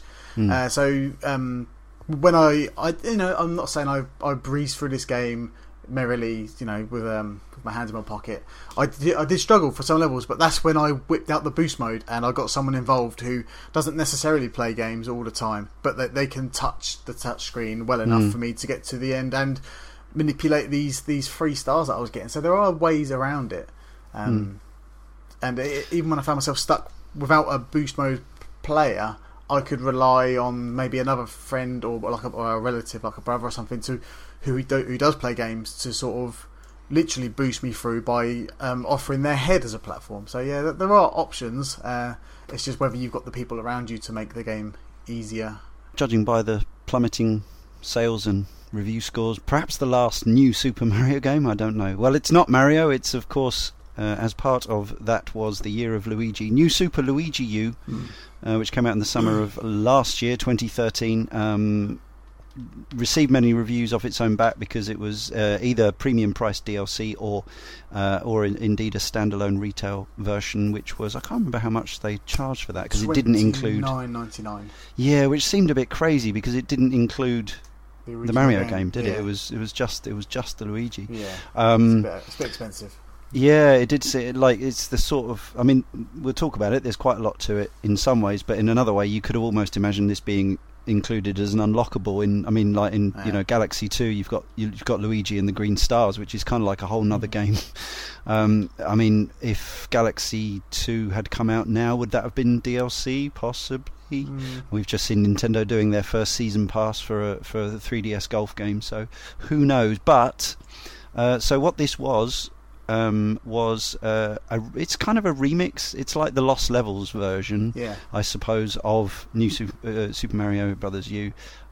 You play Luigi with similar physics to him in the Lost Levels. That is, he jumps longer and higher but skids about more. Same as in Galaxy, really, I suppose. And I think every level from the Mario game, or certainly the vast majority of levels, are here in remixed form, but they're quite significantly remixed in that, as you mentioned earlier, Darren, they are down to a timer of 100, I think it is, and obviously they still have the 3-star coins, but they're very much crammed in. So this tends to be. It's a little bit unlike any Mario you've played before in that it tends to be like one or two kind of extended set pieces designed to really test your Marioing skills or your Luigiing skills. But ultimately you are still playing over the entire world of the Mario game, and it's got the bosses and it's got the the wraparound story with Peach and all that sort of thing. Now, at the time, I can't even remember if I paid for this myself or I got a review copy, but I reviewed it for BT.com, and I gave it a relatively positive review, although, I said that this was for people who had pretty much exhausted all the possibilities of the Mario game. It wasn't something to be taken lightly.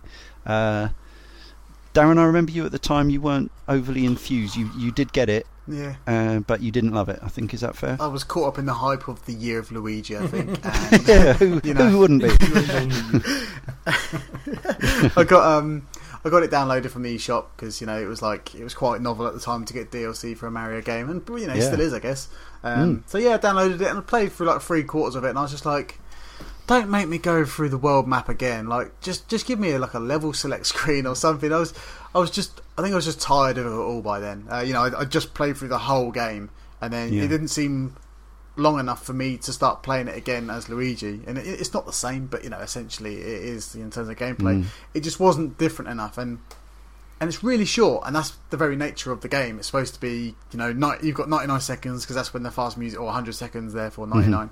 The fast music kicks in, and it sets off a decent pace, and I quite like that. I quite like the fact that you were just told to go, and there was no messing around, there was no dawdling. Like, it kind of felt like to me how I should be playing Mario. Just run, just go as fast as you can, and deal with the consequences as you go hurtling towards everything. But yeah, I finished it. It turns out I stopped playing it right at the end, and I turned it on the other day, and I was like, oh, I'm right at the end. I might as well finish it, and it's fine. It just, I don't know, it's too short, it's overpriced, and I can't really recommend it as a. It doesn't feel any different to the challenges in the Mario U game. Like, there's challenges in there that are really good. They're like, jump on as many Goombas as possible in 100 seconds, or run as fast as you can to the goal pole within 30 seconds, but every time you jump on something you get more time. I think there's better levels in the challenge sections on Mario U than there is in this new Super Luigi U, which is a shame because it cost me 18 quid. Yeah. Whereas I rather like it. I quite like the sort of the change of pace, the fact that it's so brutal. It does hark back to classic days, but I think it is very much. I felt when I reviewed it, it was important to say to people that this is for those who have exhausted all other Mario, all other 2D Marios, because it is, it is more of the same in a lot of ways, but it is, it is demanding. And I mean, I didn't mind that it wasn't hugely long, because I mean, in terms of time, because there's actually a lot to do in there. And I think if for anyone to collect all the star coins would probably take a good few hours, because it's some of it's quite tricksy. Anyone who's any one of those many people like James who have significant problems with the Mario game, I think probably just don't go anywhere near this. But, definitely not.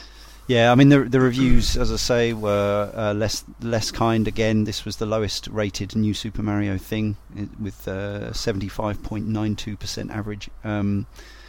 I think a lot of the reviewers felt, as you do, that there wasn't enough to it for the money that they were asking, which I'm sure is still what they're asking for it on the eShop. I expect it's subject to the occasional sale. I think they should probably just chuck it in for free now if you buy Mario U at this stage. Especially if you're still paying $49.99 for it, which it still is on the eShop. So. Right, yeah. I half expected to see that when I went last week, just to see if it was worth buying the digital copy of U, and was surprised to see that it's still separate, still distinct. So you're still looking at £68 to buy. Yeah, which seems quite a lot for even a quite pretty and comprehensive 2D Mario game in this day and age, when you could go and buy Rayman Lemons for probably £15 or something. Yeah, it's a strange thing, and I do wonder, have Nintendo started to beat Super Mario into the ground by releasing too many of these, too similar, too underwhelming? I don't know how you fellows feel about that. Yeah, it kind of rings true for when I saw the two games at E3. It was just like, oh no, they are doing two in a year. This is like, it kind of feels like saturation. When kind of like the Guitar Hero, that kind of thing, where you just think, why are you releasing 3 games in a year? Like with that's just, I probably made that up, but it felt like Guitar Hero, Band Hero, DJ Hero, all that, and it felt like the Metallica and the Beatles, and like it just felt like there was too many too soon, and you kind of got burned out on it, and that's how I kind of feel about this, even though I did enjoy the U game. So the key question about New Super Luigi U surely is, does each level therefore begin with the sting that tells you you're at 100 seconds? Yep. Yeah, See, by that, the very that nature of the almost Mario warrants levels. a purchase from me, even though I'll never play a single level of it. Yeah, because it sets the timer at 100, exactly. so So by when the it very ticks to nature it goes 99, straight to it 99. doesn't, Yeah. And that. Yeah, I mean, it's absolutely. It seems to be squarely aimed at people, the same kind of people, probably not the same people, as who wanted the Japanese Super Mario Brothers 2, aka the Lost Levels. It's very much. It's that sort of thing. Of course, there is another a new Super Luigi game to play now. If you buy NES Remix 2, do you have to own them both or no? You have to own them both to have this score challenge. Is that right? You need NES Remix 1 and 2 to unlock the World Championship. But the Luigi game, you only need NES Remix 2. That's right. Yeah, it comes. So yes, that is also new. Is that just called New Super Luigi? Super Luigi Bros. Super Luigi Brothers is the original Super Mario Brothers, not remixed as per the Lost Levels, but you play Luigi with his Lost Levels physics, and he goes from right to left, so it scrolls the wrong way to all other 2D Marios. Yeah, in the first NES remix, or NES remix, they had challenges where it was like, run to the goal pole as Luigi, and it was mirrored, it was back to front, and it was quite unique. I haven't even bothered tampering with Super Luigi Bros on Remix 2 just yet, because within the last half a year we've been speaking about Mario, and to be honest, I've had a quick go of it. I'm kind of burnt out on Mario, and that sounds really harsh, but we have played a lot in the last 6 months, and I kind of just want a break. Yeah, absolutely. So before we summarise, we have this was worth commenting on in itself. Now, those who habit our forums will know that we usually put up a request for contributions to the forthcoming podcast. Now, we've had plenty of contributions to recent games, including all the Mario games we've already covered. But I put up the request for new Super Mario Brothers related anecdotes, reminiscences, experiences, opinions, whatever that we might include here. we've had none. This is a game series that's sold 60 something million units, and yet, you know, nobody had anything that they were, you know, desperate to say to us about them, which is interesting. I think that speaks to what we said earlier. You know, they're good games. Just what can you remember about them? And it's not a lot. Well, we've managed to fill a couple of hours. But I guess we have been playing it more recently than our absolutely. folk. Yeah. Fortunately, we did manage to scrape together a few 3-word reviews via Twitter. Follow us at Cane and Rinse. So thanks to everyone who provided these. Lee Garbett says, good, yet underwhelming. Samtic Primo, substance over style. Michael Cunningham says, great, then boring. I assume he's referring to the series rather than the individual games. I don't know. Obi Cole Kenobi says, good family fun. Yeah, he commented that his kid loves playing them. Joey Hamilton says, same soundtrack, fun.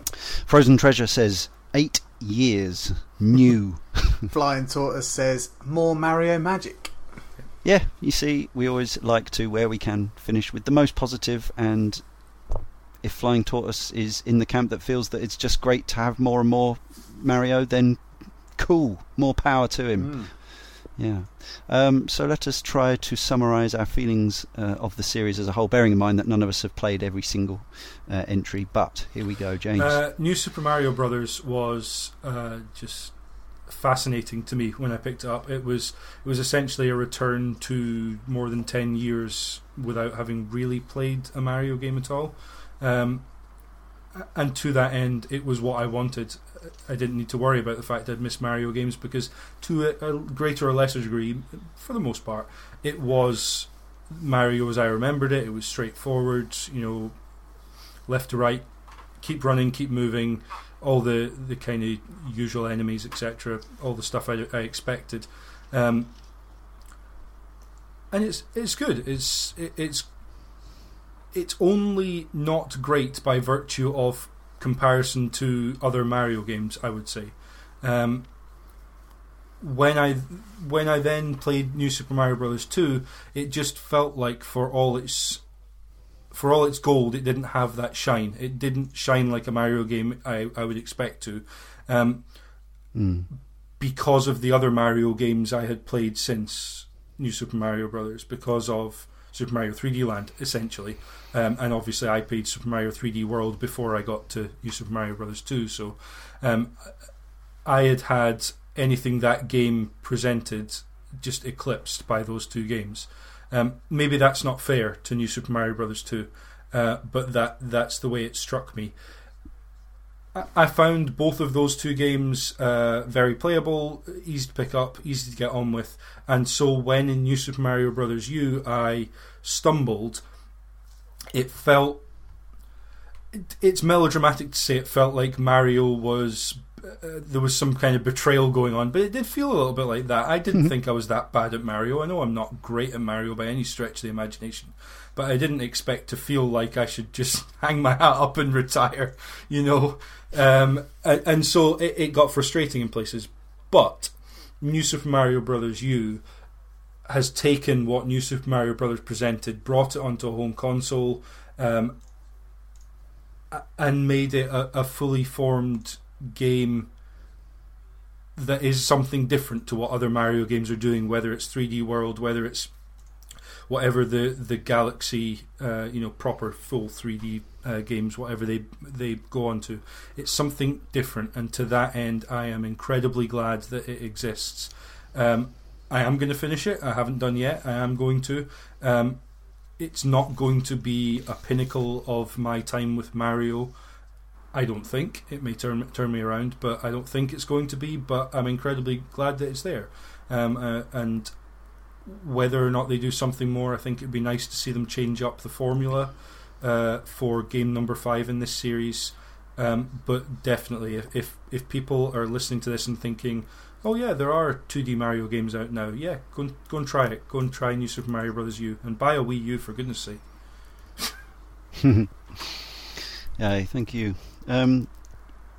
Yes, so we've covered the classic 2D Marios in this series, which I said that I loved, and I do, and we moved on into the 3D era, and I said that I loved those games with some exceptions about Sunshine, but overall I love those games. Galaxy games are very special to me, particularly the first one, and these new Super Mario Brothers games are just not special to me in that same way. But like James says, I am really happy they exist. I think they need to give it a rest now. I think they need to stop with the title, the new Super Mario Brothers thing. I think they need to put that away, because I think people are jaded with it, and I don't think it has a huge amount of cachet now.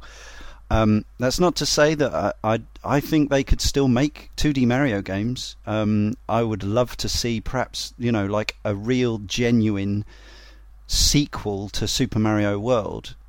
The weird thing is that New Super Mario Brothers U feels kind of it's almost like an HD remake. I mean, it's not, because the levels are different, but it feels like a reboot, a reinterpretation of Super Mario World, but it doesn't feel really like, apart from a few tweaks and modern niceties, it doesn't feel like it's moved on. And as I say, even though I never loved the graphics of World as much as remembering the Yoshi's Island graphics, I thought they were a little bit bland.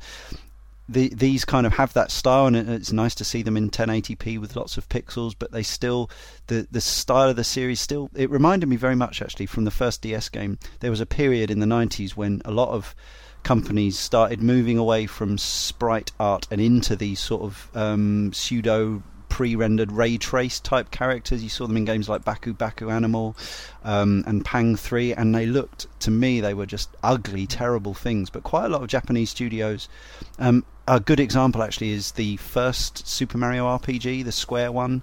The characters in that just ugh, and it reminds me a bit of those. It's not it's nowhere near that unpleasant, but it's that sort of slightly characterless somehow thing. Even though it's attractive and easy on the eye, there's something just slightly missing in terms of style, and overall that sort of echoes through the whole game, just like a lack of real identity and personality. But as I say, in terms of just thinking, what platform games is it fun to play, what 2D platformers is it fun to play in the mid 2010s, Super Mario Brothers Wii and New Super Mario Brothers U are right up there for me, absolutely right up there. I think I have more fun playing them. There's more depth to them than the Rayman games, even though I think those games are great and stunning to look at. So I like them, but I don't think I can also understand why people are not blown away and why people are jaded with the series. But I'm really happy to have them in my collection to chip away at getting some more of those star coins. But I don't want any more of those for now. Thanks, Nintendo. Darren? Yeah, I'm confused. I really am confused with this series. I'm kind of a bit tired as well. I just think it's like you say, I think it's time to just shelve it, or maybe reinvent the wheel again, like have a new Super Mario Brothers. Super new Super Mario World. Yeah. Oh, but, yeah.